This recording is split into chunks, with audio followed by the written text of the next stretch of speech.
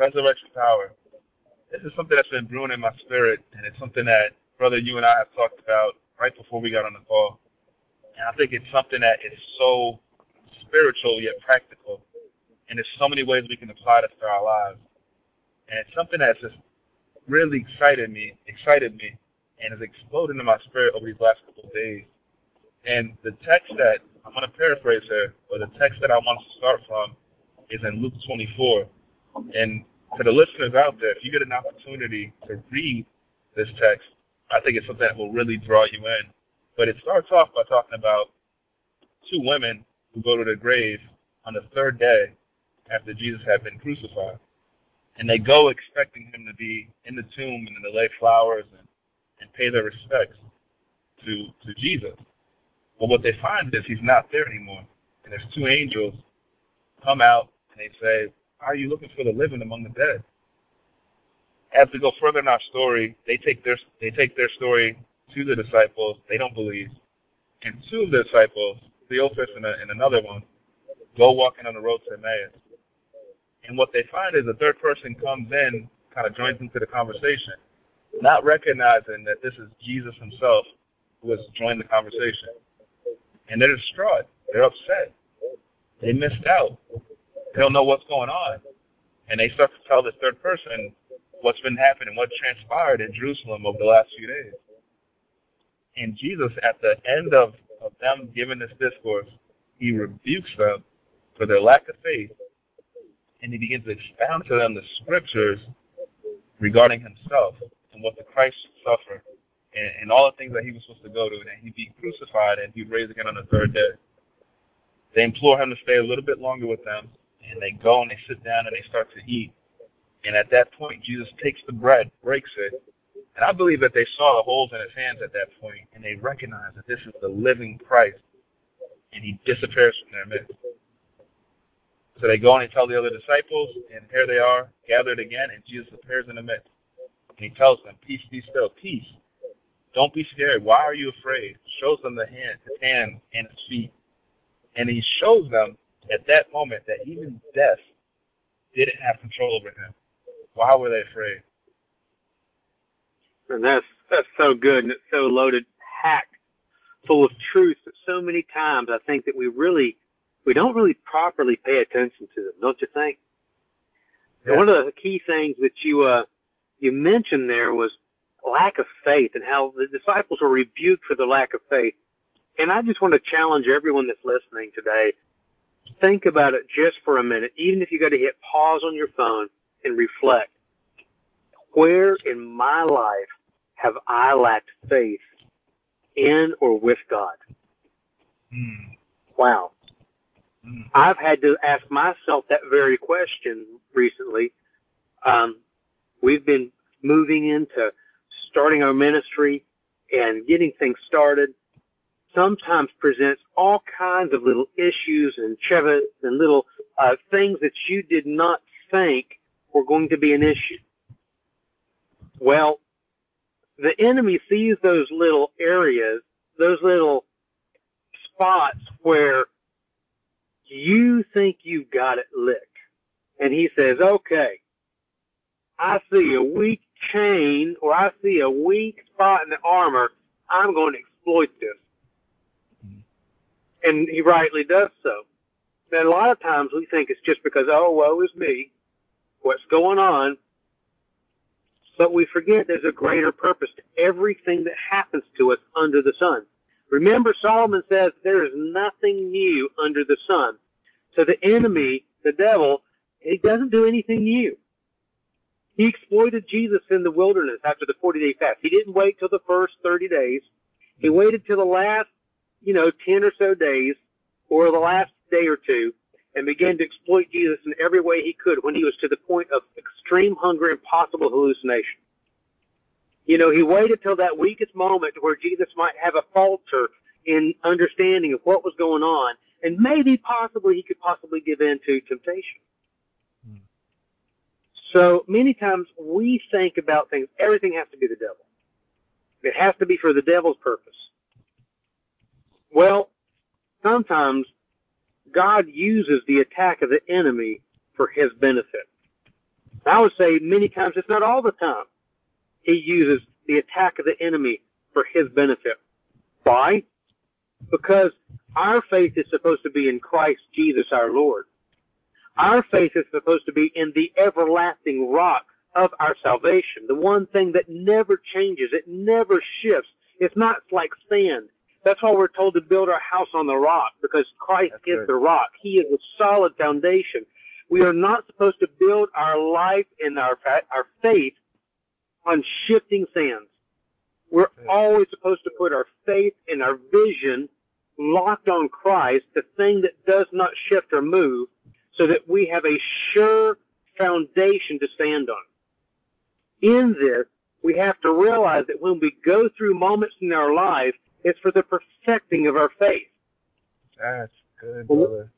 That's good. I mean, the Lord, He brought the scripture to my heart this week, 1 Peter 1:7. It says, so that the tested genuineness of your faith, more precious than gold, that perishes though tested by fire, may be found to result in praise and glory and honor at the revelation of Jesus Christ. Wow. How many times do we drop the ball because we're like, oh, God, it's too hard. Oh, God, I can't handle it. Now, let me clarify something here. When we go through those hell on earth moments, I'm not saying it's bad to call a brother or sister in Christ and tell them, I need prayer. Yeah. I need you to help carry me. Because even Moses had Aaron help hold his arms up at the battle, so that he would not, so that Israel could win the battle. That's it. How much more will we need our brothers and sisters to help lift us up? Yes, sir. What you got? Let me piggyback on something that you had mentioned earlier. You were talking about going through the trials, and really it's a testing of our faith. We don't see it as we see what's happening at face value sometimes, and we don't see what God is doing in us when we're going through that trial. We see that we got laid off. We don't realize that God is teaching us that He's going to be our source and not that particular job. We might see that someone is going through a sickness in our family, and we don't see that God is showing that He's the healer. And, until we come across impossible situations, we don't know that we serve the God of the impossible. Until we come across a Red Sea, we don't know that God can split that sea. And so when we get to these situations, it's for God to reveal Himself in a way that we didn't know before. When we get to know God, we get to know Him through these trials and tribulations. We get to see Him in ways He manifests Himself in a way that He never manifested Himself before, because we didn't face that. If you look at the 4 Hebrew boys in that furnace, or the 3 Hebrew boys in the furnace, you'll notice that Jesus showed up in the midst of that. Excuse me. And so up until that point in Scripture, we don't see any time that God did anything like that. But He revealed Himself in a new and interesting way in that particular situation. And again, until we come to these situations, we don't know that He can do these things. And so it's this constant revelation. It's like, with the relationship we have with our wives. We know them, but as we go through the situations and the changes of life, through childbirth and raising kids and our intimate times, and we get to know them in different facets and different ways that we never would have by just meeting them or talking to them over the phone. It's something that's deeper. And as we get to know the Lord and we go through these different situations and things that life throws at us, we get to know the Lord in a different and deeper way. But I believe that what He wants us to do is walk in His resurrection power through each of these trials and tribulations and the changes of life. He wants us to know, like you mentioned, our focus has to be fixed on something that's immovable, right? It's kind of like if you're spinning around, like you remember when you're a kid and you start spinning in circles, and you get so dizzy you want to throw up and you fall over. But it's like the ballerina, they focus on one point and they spin and they continue to look at that one point and they won't get dizzy because their focus is on one immovable object. That's the same thing with us. So we need to have our faith, we need to have our focus on Christ, who's immovable, unchangeable, unswayed by what's going on in current events or the economy or life anything that life can throw at us. But he's that fixed, immovable point that if we put our focus on him, brother, we can go through anything. We can go through anything. I think that so many times, that's where we fail so many times. Because what do we do naturally? You know, Dre, many times, I don't know about you, but many times I'll look at that situation. And it's not that I'm trying to focus on it. It's like it looks like that Goliath in my life. And it's like, what am I going to do? I see no winning way to do this. This is so big that I don't see how to take care of this. But our hope is not supposed to be in me. Your hope is not supposed to be in you. And that doesn't excuse either myself or you from using wisdom in everything that we do, because we're told in the Word that wisdom is the beginning of knowledge. That fear of God is the beginning of wisdom. And, you know, to, of course, even have understanding, we have to have wisdom. So we have to focus on Christ, who is our rock, our firm foundation, and not allow all these shifting sands to be a Goliath to us, because if we allow that Goliath to overcome us, then we're going to be the servant to him instead of us overcoming the enemy and for him to have to serve us. That's good. The Bible says, cursed is he who puts his trust in flesh, basically. Because, you know, flesh will fail you. If our focus is man and seeking our affirmation from man, and we put ourselves in a rocky position. You put your trust in your boss. You put your trust in your job. You know, and I say that one of the things that we've talked about, I mean, our job is an uncertain thing. I don't put my trust in my company. They could say my services are no longer needed tomorrow. If my trust is in my job, that's a terrible place to be. It's like the rich man who, in that parable that Jesus says, you know, he's a rich man. He said, what am I going to do? I got all this money. Let me build some bigger barns. Let me store it away. He stores it away, and he's like, soul, kick back and relax. And the Bible says, Jesus said to him, you fool, tonight your soul shall be required of you. He put his hope in riches that the Bible says spread wings like eagles and fly away. It's like, what is our hope? What is our focus? What are we putting our faith in right now? Because if it's not Christ, I guarantee you it'll fall. But if our hope and our trust is in Christ, it's like David said, man, I can run through a troop with my God. It doesn't matter what I face. You know, if it's like, you know, if it's God and me versus 10,000 that come against me, man, I like my odds. Man. Praise God. Praise God. So good.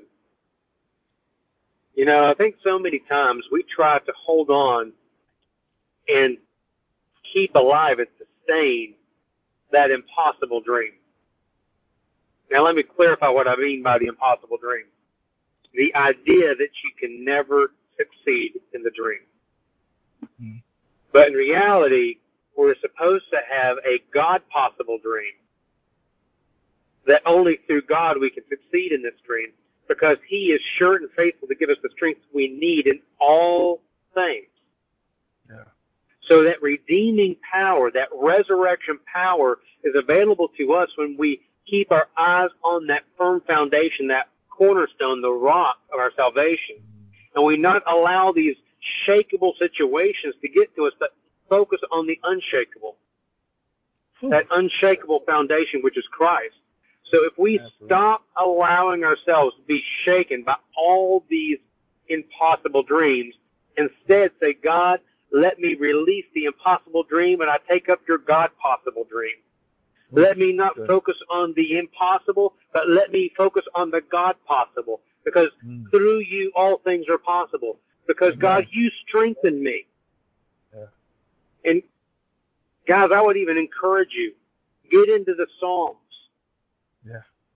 David pours his heart out, and these are songs and prayers that you can use for yourself on a daily basis. That's good. What is more valuable than God restoring peace to you? There is no answer you cannot find to your peace in His Word. His Word contains the answers to your peace. Amen. Amen. Guys, we never want to wrap up our calls without giving you the opportunity to come to know Jesus as your Lord and Savior. Romans 10:9-10 says, "Because if you confess with your mouth that Jesus is Lord and believe in your heart that God raised him from the dead, you will be saved. For with your heart one believes and is justified, and with your mouth one confesses and is saved." If you would like to receive Jesus as your Lord and Savior, please pray this prayer after me. Lord, I thank you that you died for me. I believe that you rose from the grave. I believe that you are the Son of God, and I confess that you are my Lord and Savior. Friend, if you prayed that prayer with me today, you are saved, and we are so excited and would love to hear from you. At the same time, the next step for you is to get involved and planted in a good Bible teaching church. This will help you grow and learn about the wonderful life God has for you. We would also like to invite each and every one of you to check out our ministry page. You can do this by going to mooseministriesinc.com. Here you'll find links to connect with us, read our blog, and keep track of our different projects as we take this adventure in spreading the gospel. God bless.